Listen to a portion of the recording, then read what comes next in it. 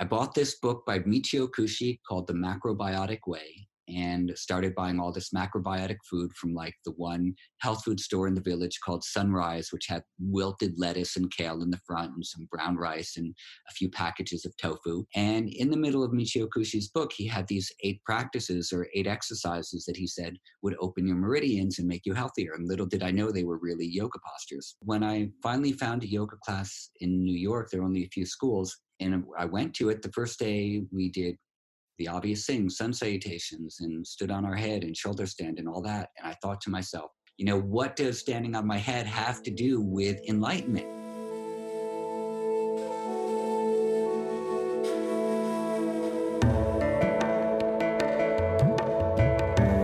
Welcome to That's So Hindu, the podcast brought to you by the Hindu American Foundation. I'm Matt McDermott.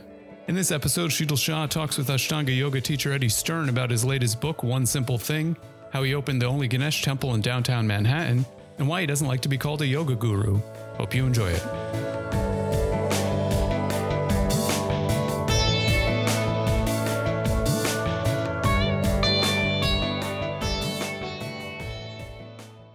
In the Ashtanga yoga world, I think everybody knows who Eddie Stern is, but I would venture to say that many of our listeners are not likely from the Ashtanga world and are probably not super familiar with you.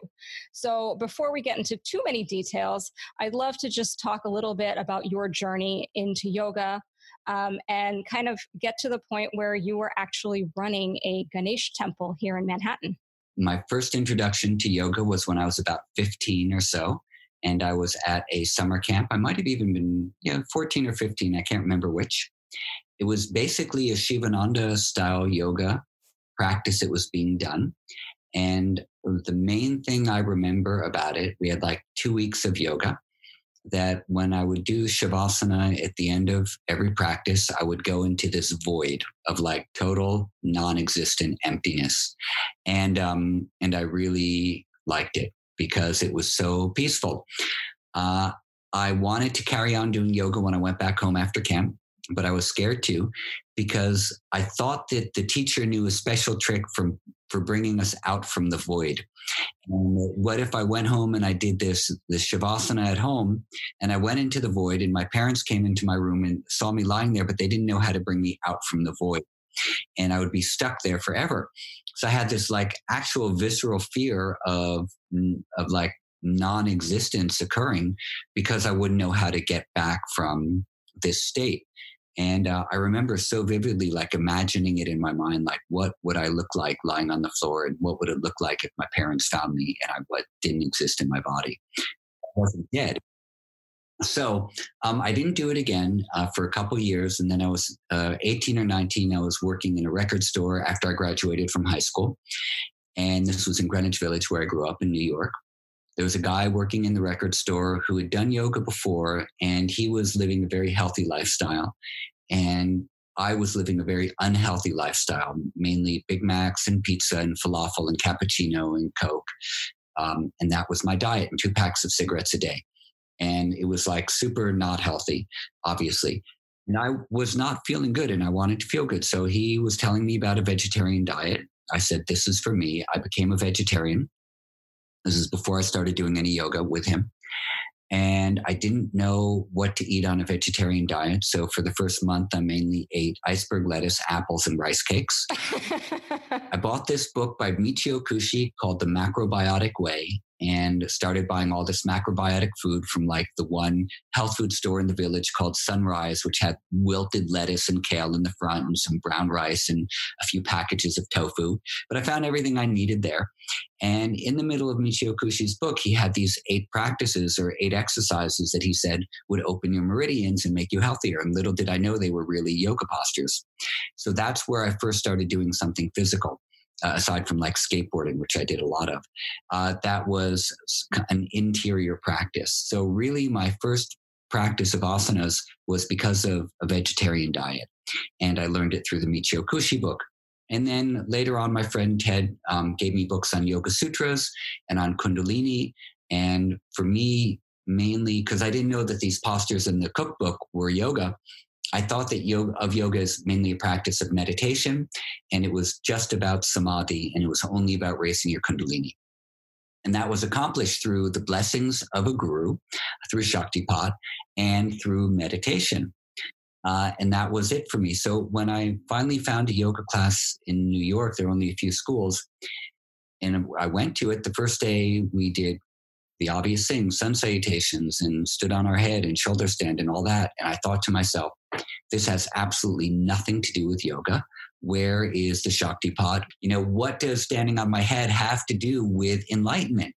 And it was baffling for me. And at this time I was like 19. And but then I started enjoying doing something positive with my body, and I got more and more into it. And then when I was 20, I realized very deeply that all I wanted to do was yoga, and that was going to be the trajectory for me for the time being. Then I went to India to take the Shivananda teacher training course right after I turned 21, the end of that year. So that was really my entry point into yoga. I don't know why or how it grabbed me so quickly, but I'm glad that it did. I traveled around India quite a bit for 1988, 89, 1990. In 91, I met Pattabhi Jois in Mysore, and he was a very interesting and demanding yoga teacher of the sorts I hadn't met before. And although he didn't strike me as being a yogi so much himself, the yoga he was teaching was the best yoga that I had experienced so far. And after about a year or two of not being sure whether or not I wanted to do his thing, finally in 1993 or so, I thought, I'm going to try to stick with this and see what I can learn from him. And so 1993, I really dedicated myself, maybe end of 1992, 93, I dedicated myself to learning his practice, which he called Ashtanga Yoga. And then I studied with him for 18 years until he passed away. So that's kind of my yoga journey. The opening of the Ganesh temple was that because very early on, I thought that yoga meant enlightenment and samadhi and meditation, I also had learned a little bit about chanting, and that Sanskrit was an important language to learn. So in 1989, I started learning Sanskrit, and I was enraptured by the sound of chanting and all of the mantras I was hearing in the temples in India. So that became sort of even a more important part of my practice than doing asanas or anything like that. The ritual and chanting was where I felt the yoga came to life for me more than anything else. We had a tiny little temple in our first school on Broadway from 1995 to 2000. And when we lost that space because Crate and Barrel took over the building and moved down to Broome Street, I asked Pattabhi Jois if we could install a temple there.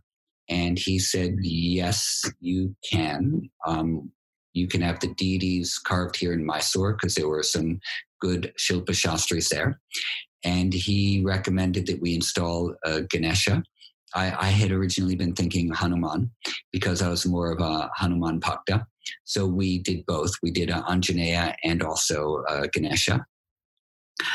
And then he came and did the Pratishtha about a year later after the deities were carved and everything was set and we were ready to do it. And then for the 15 years more that we were there, we ran this Ganesha temple, and it was the best thing we ever did, I think. And when we couldn't buy that space because the building got sold, I was fine closing the yoga school. That wasn't a big deal. But when we had to undo the Pratishtha and transfer the Shakti from the deity onto the temporary deity, a priest came from Australia who's originally from Chennai, who did the Pratishtha with us, and our local priest was there, Prakash Bhatt, and another priest as well. And when we went into the sanctum to do the transfer of the Shakti, we were all bawling. We were all in tears. It was horrible.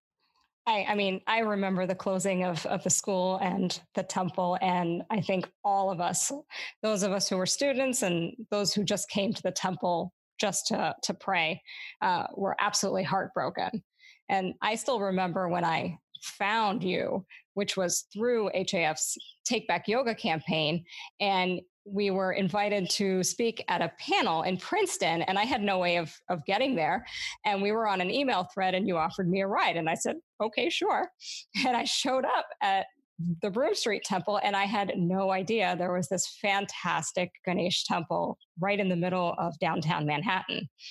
And today, more so than the yoga, I miss having the temple around. You had once mentioned to me that, and you just mentioned it earlier, that Guruji was very strict. He was very strict about asana, but he was actually even more strict about chanting. And I believe you learned a lot of your chanting from Guruji, from Pattabhi Jois. Is that correct? Yes, yes. I actually kind of hounded him to teach me Sanskrit, and he kept saying no. He said it takes too long and it's too complicated, and the pronunciation is very difficult.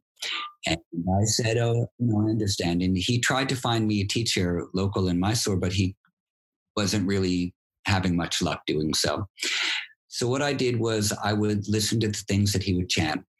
And every once in a while I would recognize something because I was reading a lot of the Upanishads and all of the yoga texts and things like that. I would read something and I'd recognize, oh, I heard him chanting that. So I'd go down to the Mysore market, the KR market, where they had all the cassette shops. And I'd find a cassette of the Upanishad that he'd been chanting. And then I would listen to that Upanishad, and then I would memorize it by chanting back and forth with the Upanishad. I would just play the cassette for like one verse and press pause and repeat it back to the cassette player. And I did it like it was, I was being instructed. So I had a cassette guru. And in that way, I learned like the entire Taittiriya Upanishad and 8 chapters of the Gita, all these things by heart. And so then when he would start chanting things, I would start chanting along with him. And then finally one day he said, okay, I'll teach you. Actually, what happened was first he said, here, you memorize this one thing. And it was the Aditya Hridaya. So this was kind of a funny story. We had a small lecture. There were about 15 or 20 students in Mysore at the time. One day he gave a lecture about the Aditya Hridaya, and he said, you get the same benefit from chanting this as you do from Surya Namaskar. And it was a half-hour lecture, and no one understood a word of it. Then the next week, we all got together again, and he gave the same exact lecture. And I said, do you know where I can find this? And he said, maybe you can find it at the Ramakrishna Mission. So I went to the Ramakrishna Mission, and they didn't have it. I went to the other 2 bookstores in Mysore. They didn't have it. And they didn't seem to know what it was, which was odd because it's a very well-known prayer from the Ramayana. And it's when Rama is facing Ravana on the battlefield and he's losing, and he prays to Agastya to help him, and Agastya teaches him this Aditya Hridaya. So then I went up to Bangalore to go to the Motilal Banarsi Das and asked them if they had it. They didn't have it. I went to the Ramakrishna Mission there. They didn't have it. But while I was there was a guy who was in the bookshop who said, we have it near our temple. Come with me and we'll give it to you. So I went with him to wherever he lived in Bangalore. It was like miles and miles away. He got his brother out of the house, who was one of the priests in the temple. His brother said, yes, I have a text of it, but it's only in Kannada. And I don't have any translation of it. Maybe I can translate it for you. I said, well, that would be great, but I'm heading back to Mysore today. So I went back to Mysore. A couple of days later, I went back to the Ramakrishna Mission in Mysore. And I said, are you sure you don't know this Aditya Hridaya? And the Swami who was behind the counter said, oh, yes, I have it right here. So it's 31 verses. I memorized a verse a day. And at the end of 31 days, I went to Pattabhi Jois and I said, so I memorized the Aditya Hridaya. And he said, you memorized what? And I said, I memorized Aditya Hridaya. Memorized what? And then Sharat came over and said, Appa, he memorized Aditya Hridaya. And Pattabhi Jois said, Aditya Hridaya. Yes, you come today at 12 and you show me. So I went there at 12 and he was sitting on the floor ironing his wife's saris. And he said, go ahead. And I chanted the first verse and he said, no, all wrong. And he chanted the rest of it and said, okay, tomorrow you come after class and I'll teach you.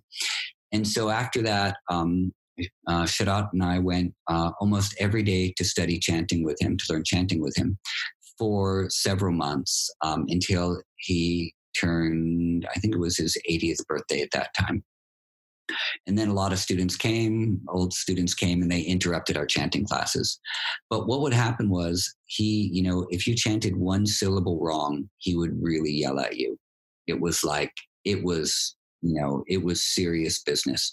We had to wear a dhoti, no shirt, no book, only listening. One word wrong, you got yelled at.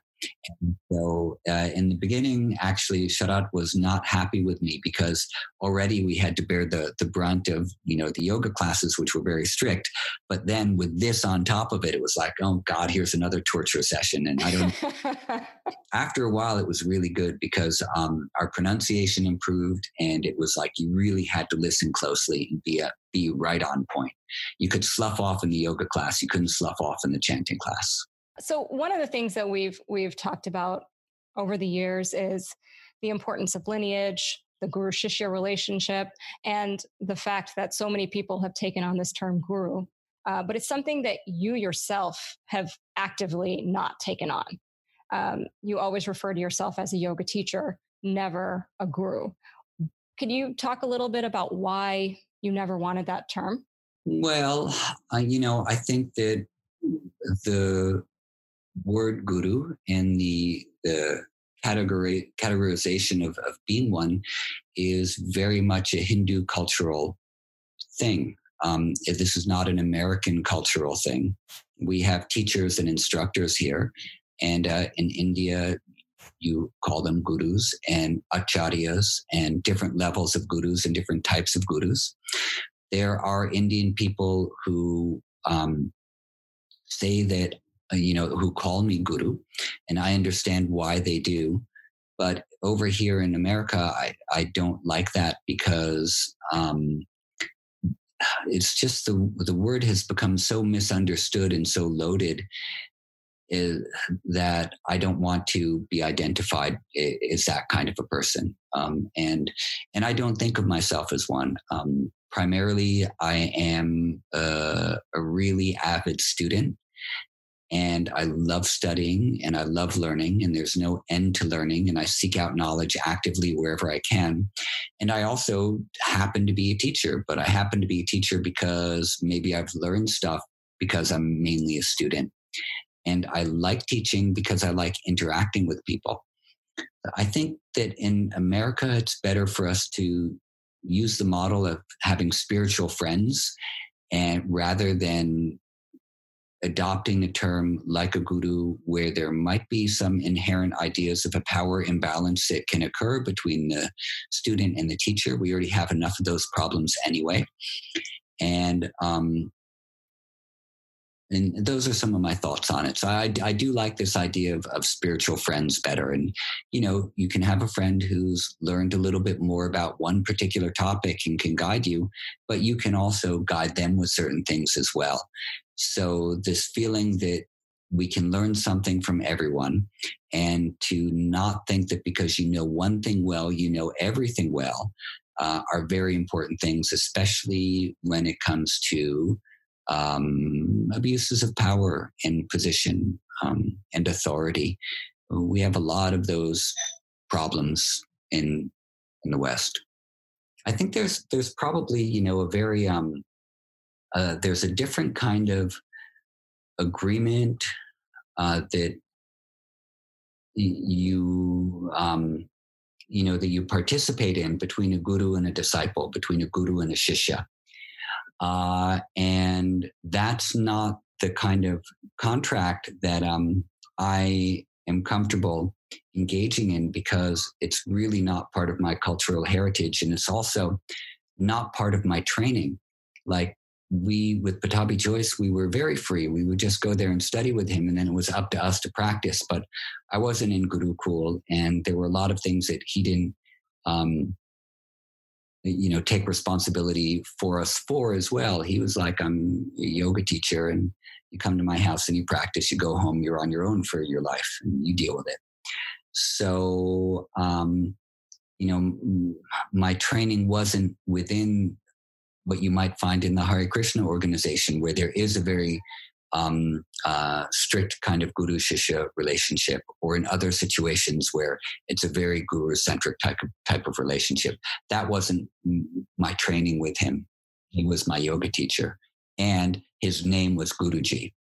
But let's talk a little bit about the importance of that guru shishya relationship in yoga. I mean, and in Hinduism in general. Back in the day, yoga wasn't necessarily taught the way it is now to the mainstream. One teacher, multiple students picking, teacher X or teacher Y.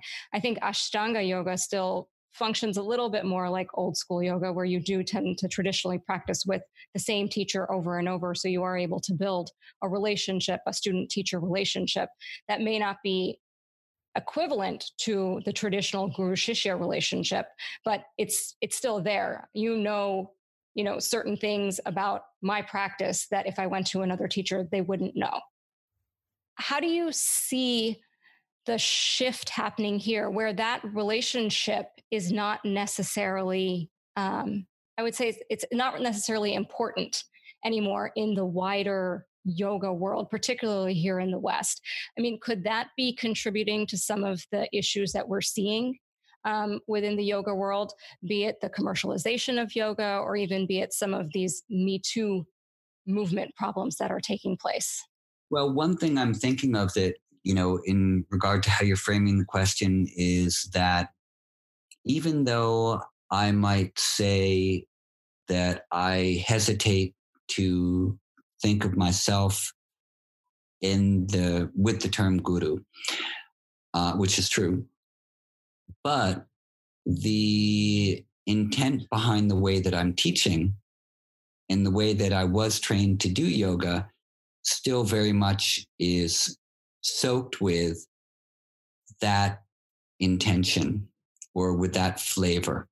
And I feel that Pattabhi Jois and a lot of the people from that generation were, despite all this modern yoga stuff, they were very, very much steeped in the old ways and the ways of the ancient Hindu traditions.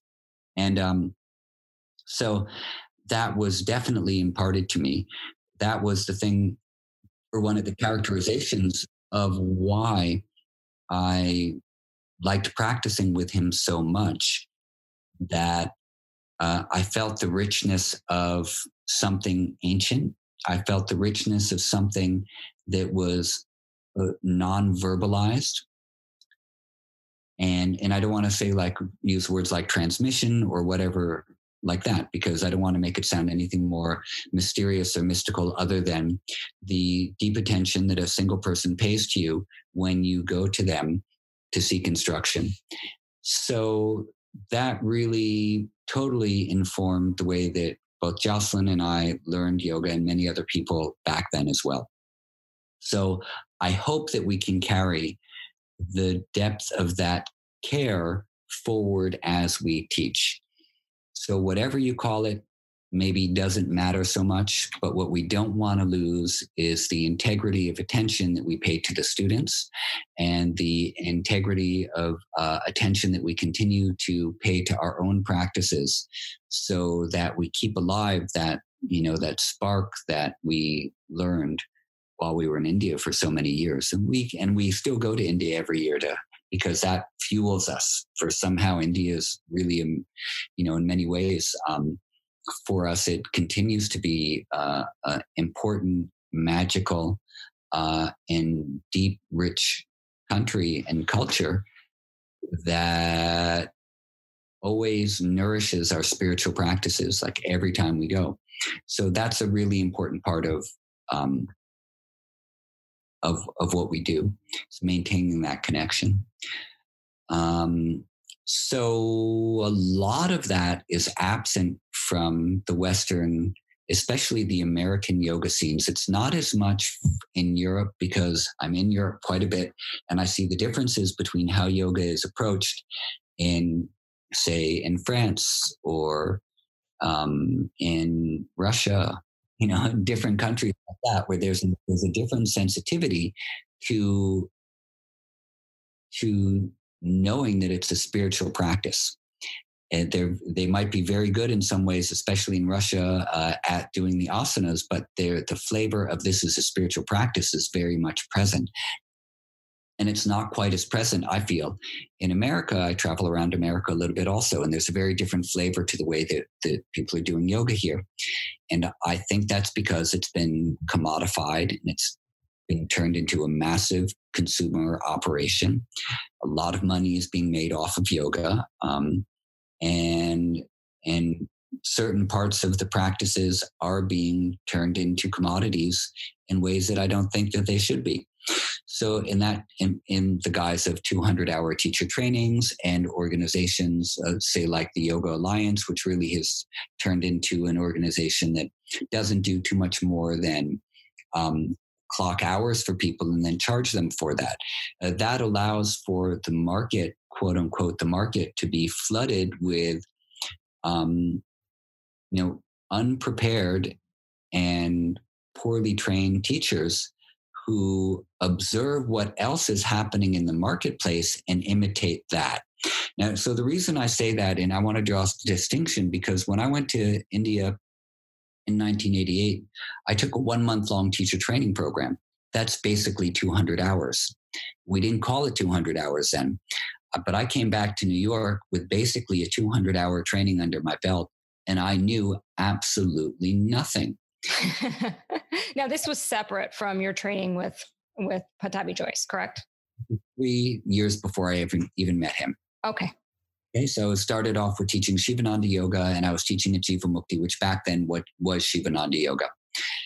So, and I was teaching at the Shivananda Center on 24th Street, and I was teaching at the Yoga Ranch, and I was teaching at Jivamukti, and I knew absolutely nothing, and except for the 12 basic postures and the script.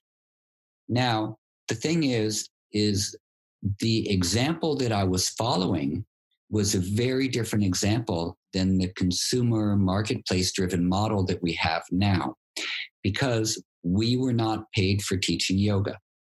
Teaching yoga was only seva. That's what you were able to do after you got your teaching training certificate. You were able to teach yoga as service, and that's all we did. So for the first 3 years that I taught, I never received a penny for teaching. And in fact, to get paid for teaching, I would have felt like really, really dirty. In fact, the first time I got paid for teaching, I felt so corrupt that I didn't even know what to do. I was like, this is horrible. And of course, now I'm very happy that I'm able to make a living teaching yoga and send my daughter to school and pay our rent and all those things. It's a wonderful blessing. And so everything has shifted. But back at that time, you didn't get paid for teaching. You did it as service. So even though I knew very little, I had a nice model to follow, which was do this for love. Do this to share the knowledge. And that's all. And this will make people feel better and give them some direction that they can then follow in their own lives. And you participate in a community of people who feel that they are doing service. And that is, as Swami Shivananda said, the highest yoga. And, not to be like wholly super cynical and critical about it, but these are just some general observations of what I observed. Now, a lot of people go to 200-hour teacher trainings because they just want to learn more about yoga, more than they learn in their regular 90-minute class. And so many people go take those trainings thinking, I want to learn a lot more. I want to enrich my practice, but I don't want to teach. So it's not that they're totally bad. It's just that we have a new and skewered model, which serves the marketplace in a variety of ways. And one of those ways is in a consumer-driven, not so spiritual way. But just to play devil's advocate here for a second, hasn't that allowed more people to experience yoga? If it had stayed in this traditional model, or even if you stuck with the traditional Ashtanga model, for example, there's only so many students you can develop that personal relationship with, or maybe I'm incorrect in that. But if you're sticking with that small group mentality or one teacher, one student, it wouldn't have become what it is today, good or bad?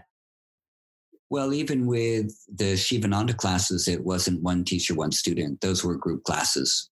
And that was my first entryway into yoga. So the Ashtanga yoga model was a different model for me. And Pattabhi Jois was also doing bigger led classes as well when he came to the West. So it existed. Anytime any industry grows, there will be growing pains. We should expect that.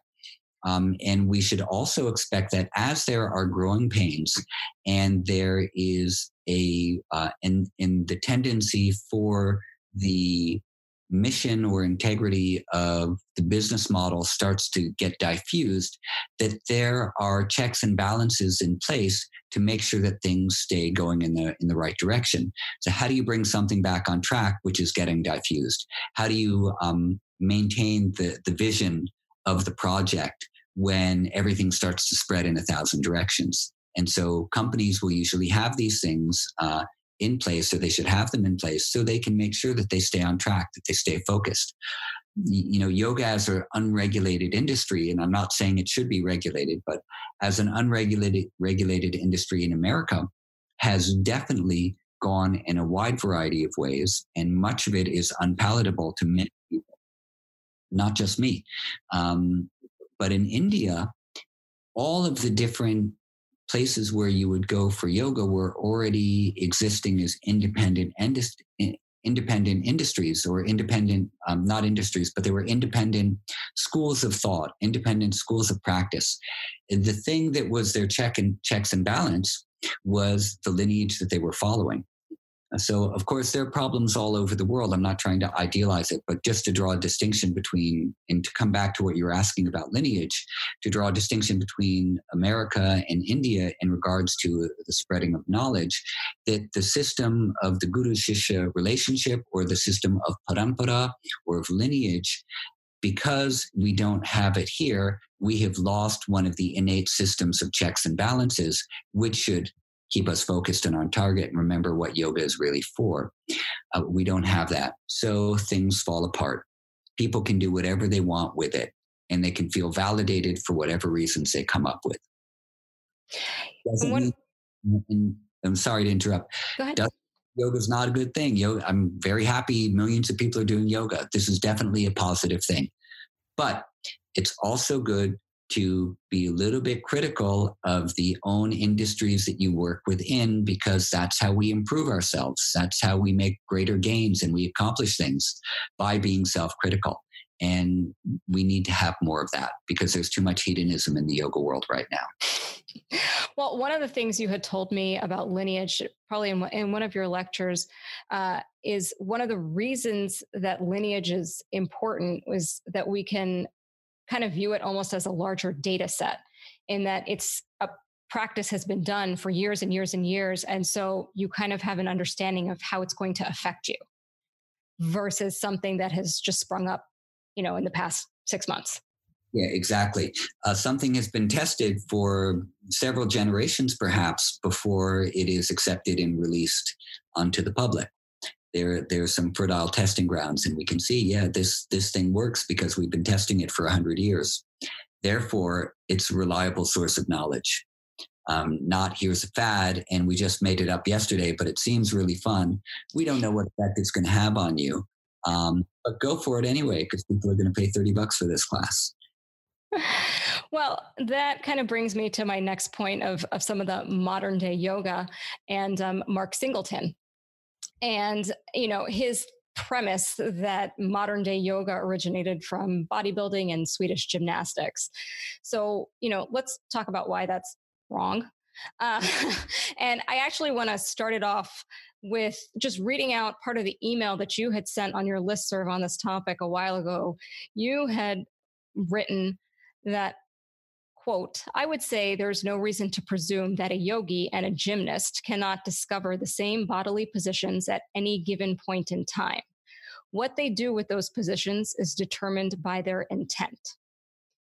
End quote.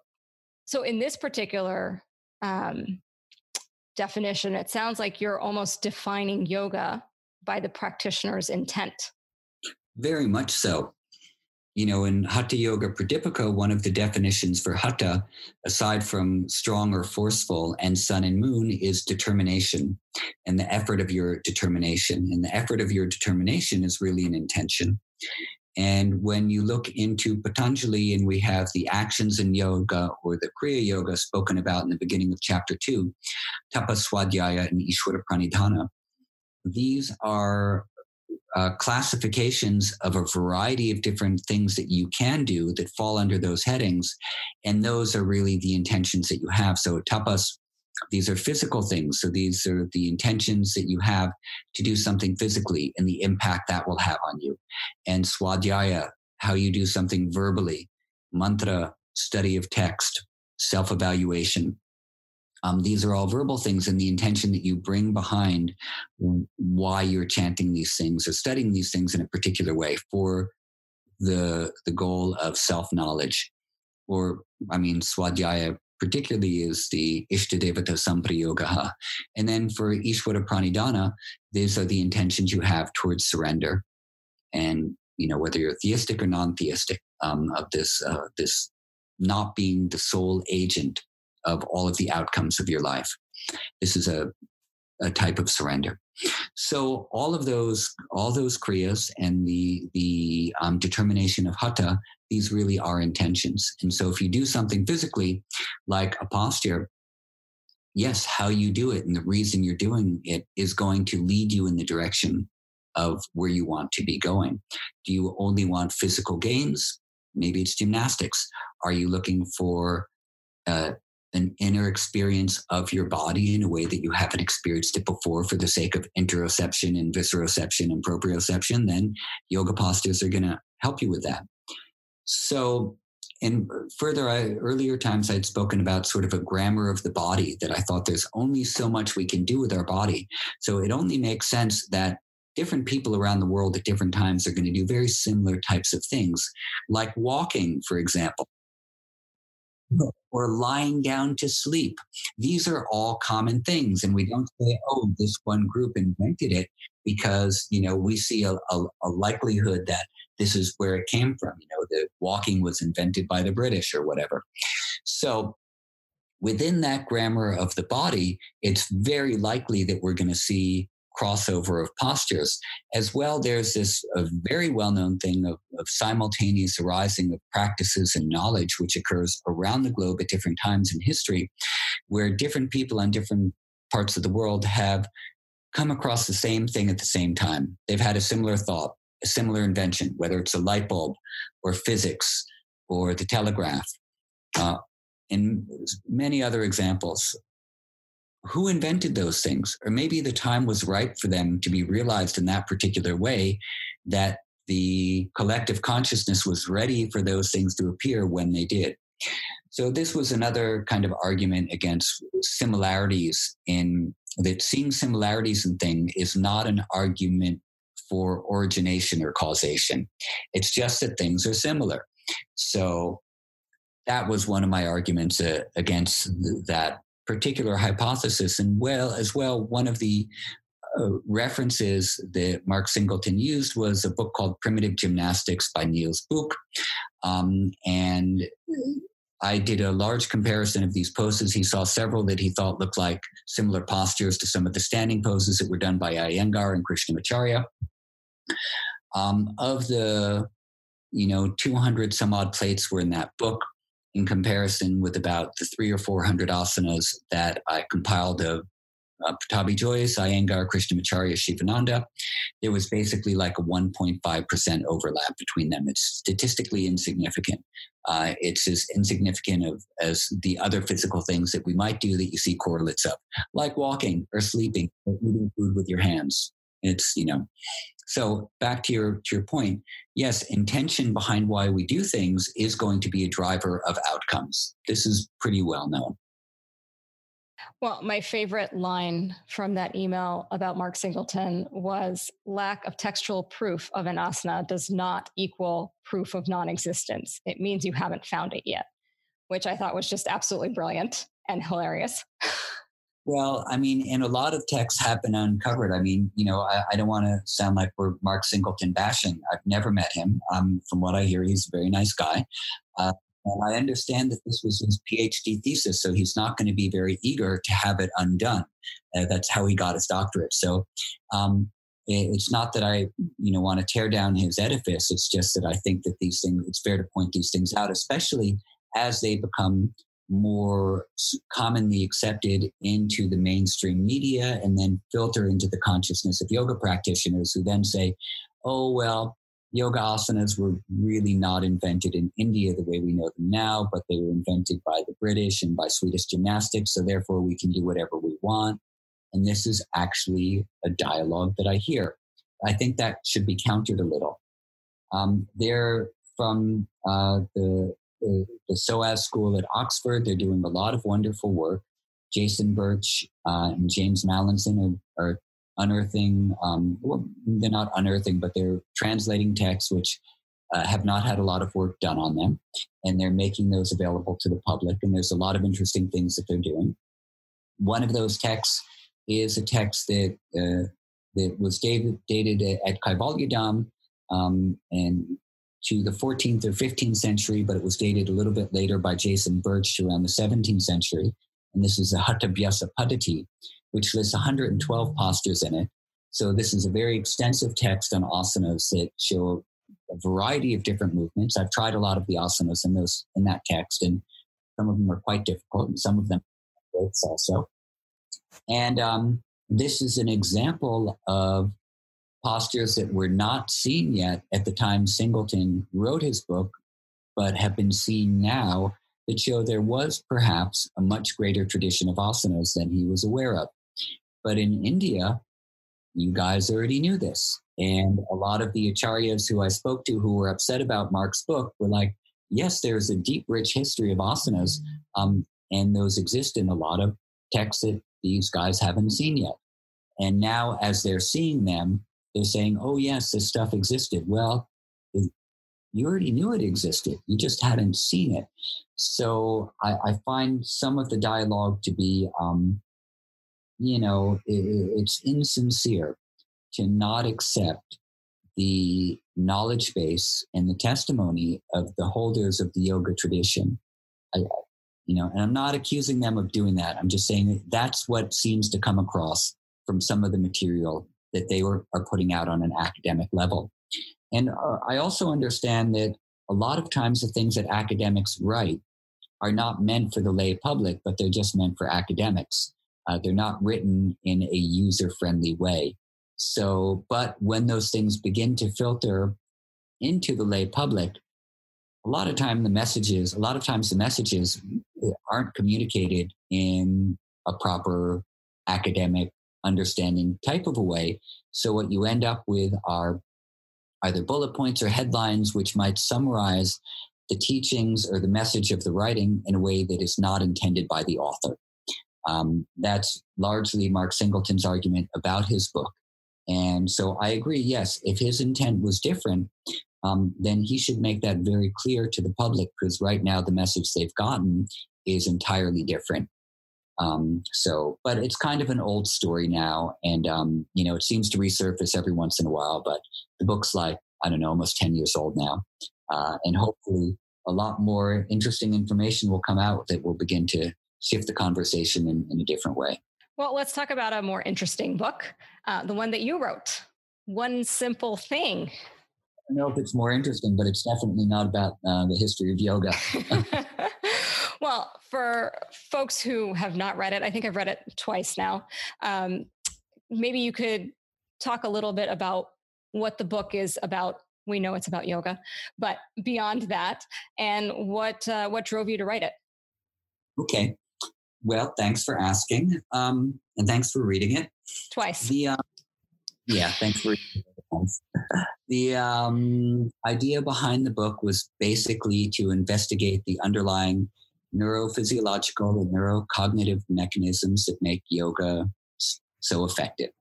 Basically, why does yoga work no matter what kind of yoga it is?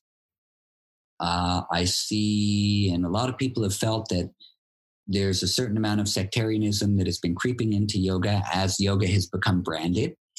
Iyengar yoga versus Ashtanga yoga versus Shivananda yoga, everybody against Bikram, and it's just yoga seems to make people feel better. So we shouldn't be too sectarian we shouldn't be sectarian about these things at all. You have a preference. That's your preference. Do it. But it seems that a lot of the effects that people are receiving from yoga are the same no matter what kind of yoga they do. So whether you do Shivananda, Yin yoga, Ashtanga yoga, Bikram yoga, Kundalini yoga, you're going to feel most likely less stress, more centered, maybe more connected to meaning in your life, more focused, a little stronger, a little more flexible, maybe more able to manage your emotions, a bunch of things like that. There's 10 things in common that people seem to really always report as an effect or byproduct of practicing yoga. So I wondered, how does that happen? Why is that so? And also, why is it so that you can have people with a bunch of different needs all walk into the same yoga class? Maybe one has some little bit of back pain, another one is stressed out, another one is having problems sleeping, another one is looking for meaning in their lives, and another one is looking to get more flexible. And those 5 people go to a class together and they all walk out feeling a little bit better about the thing that they were trying to address. And I also wondered, well, how does that happen? I mean, shouldn't you need to go to a different yoga for each of those complaints? But you don't really seem to need to all the time, sometimes, but not all the time. And I wanted to look at that too. So this led me into an investigation with the nervous system, primarily the autonomic nervous system, the parasympathetic and sympathetic branches of the autonomic nervous system, the vagus nerve, and the function of homeostasis, which is our body's ability to restore itself to balance. And when homeostasis is supported through things like postures and breathing and meditation, rest, chanting, change of diet perhaps, then homeostasis is supported. And then if there's a problem somewhere in the body, that part of us that knows how to restore balance and fix it does so automatically without us necessarily having to target it completely. We give it a little bit of external support, and then our nervous system picks up the rest. So a lot of what we're doing in yoga is we are supporting our body's innate ability to restore itself to balance. And when we don't do that, then things go wrong. Given that this is HAF's podcast, I do have to ask you a little bit about yoga and Hinduism and how they are intertwined, or perhaps not. So in your book, one of the lines in the introduction, you go on to say, while some elements of yoga are deeply entwined in the Hindu traditions, others are not. And then you talk about how yoga has been extremely adaptable to time and place. Things that I would say Hindu philosophy has also been adaptable to time, place, circumstance, perhaps why it's lasted for as long as it has. So what I'm curious about is, what are these other elements within yoga that you don't see entwined within Hinduism or Sanatana Dharma, which I'm equating the two here? Okay. Well, I think that, if you wanted to, you could make a case for whatever I say now is actually going to be a reflection of some of the characteristics of Sanatana Dharma. So it's kind of like no matter what, Sanatana Dharma is going to win this conversation. And that's okay with me. And what my intention behind writing that, it might not have come across super clear in the book, but was that if certain parts of yoga practices have been teased out from a larger context, and those might be some of the physical things and some of the things associated with breathing practices. So if we are teaching breathing practices to downregulate sympathetic overdrive in school children or in prisons or in hospitals, we're not so concerned at that time with the larger philosophical project, which yoga is, a philosophy. We're really only concerned at that time with getting a person's body to respond in such a way that they can begin to self-regulate themselves and be more effective in their own personal lives. And that's all. So, you can say, well, this is going to be tied into Sanatana Dharma in this way, that way, the other way, and that's fine. But I don't think in those terms when I'm just trying to help someone feel better or have less stress. So that's really all that I meant by that. I really feel that yoga is a philosophy. That's why it's one of the Shat Darshanas. So it is a philosophical undertaking, and it's about knowing who you truly are and what is the process towards understanding or achieving that or moving in that direction. This is, in a nutshell, the yoga project according to Patanjali. So that's how I follow yoga. For someone who is in a traumatized population, that's not going to be their interest necessarily. They just want to have a good night's sleep. Maybe they just want to deal with learning to manage their threat perception, and that's all they need at that time. And so there are a lot of tools in yoga which are helpful for that. And then there are other tools which I use that I've learned because of yoga, but I don't see in any of the yoga texts, which also are very effective, like resonance breathing and things like that. So there are a lot of things that I've come across by way of yoga, which have been helpful for helping other people. Continuing on this line, maybe you could speak a little bit more about one of the things that we've struggled with and at HAF is, I don't want to necessarily label it cultural misappropriation, but seeing people who don't identify as Hindu do very Hindu practices. For example, a Ganesh puja, or practicing a lot of yoga, or a number of different things. So what we've kind of trying to understand is, why is it so difficult, or why do people not choose to identify with Hinduism when they are doing so many things that are clearly very Hindu in nature? Yeah, I think that when it comes to doing puja or chanting mantras, you definitely have to identify those as Hindu practices and acknowledge that that is what you are doing when you do them, that you're doing Hindu practice. There are a lot of people who do Vipassana meditation or other Buddhist practices who don't identify as being Buddhist, but they identify with the practice they're doing as something that helps them to connect with themselves.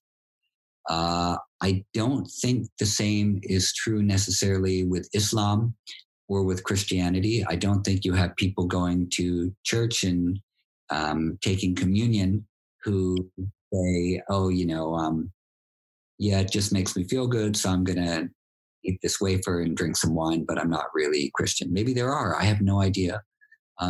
Maybe there are people who like going to synagogue who don't identify with being Jewish because they like the atmosphere and it makes them feel better. There are probably people like that around the world who do both of those things. If the question to me is, do I think yoga is a Hindu practice? Then the answer is yes, I do. Do I think people can do yoga without identifying as being a Hindu? Then I think, yes, they definitely can, because we see that in millions of people around the world. Do I think that people should understand and value and recognize what the roots of yoga are as coming from within the Hindu tradition? I definitely, absolutely, I think they should. It's good to know where things have come from. All right. Well, last question I have, because I've taken a lot of your time, is I don't know if you had an opportunity to read the New York Times the other week, but they actually had a really awesome article about lifting weights. And so I know we talked earlier about the intention behind a practice and how that can really define a practice and how that can define yoga.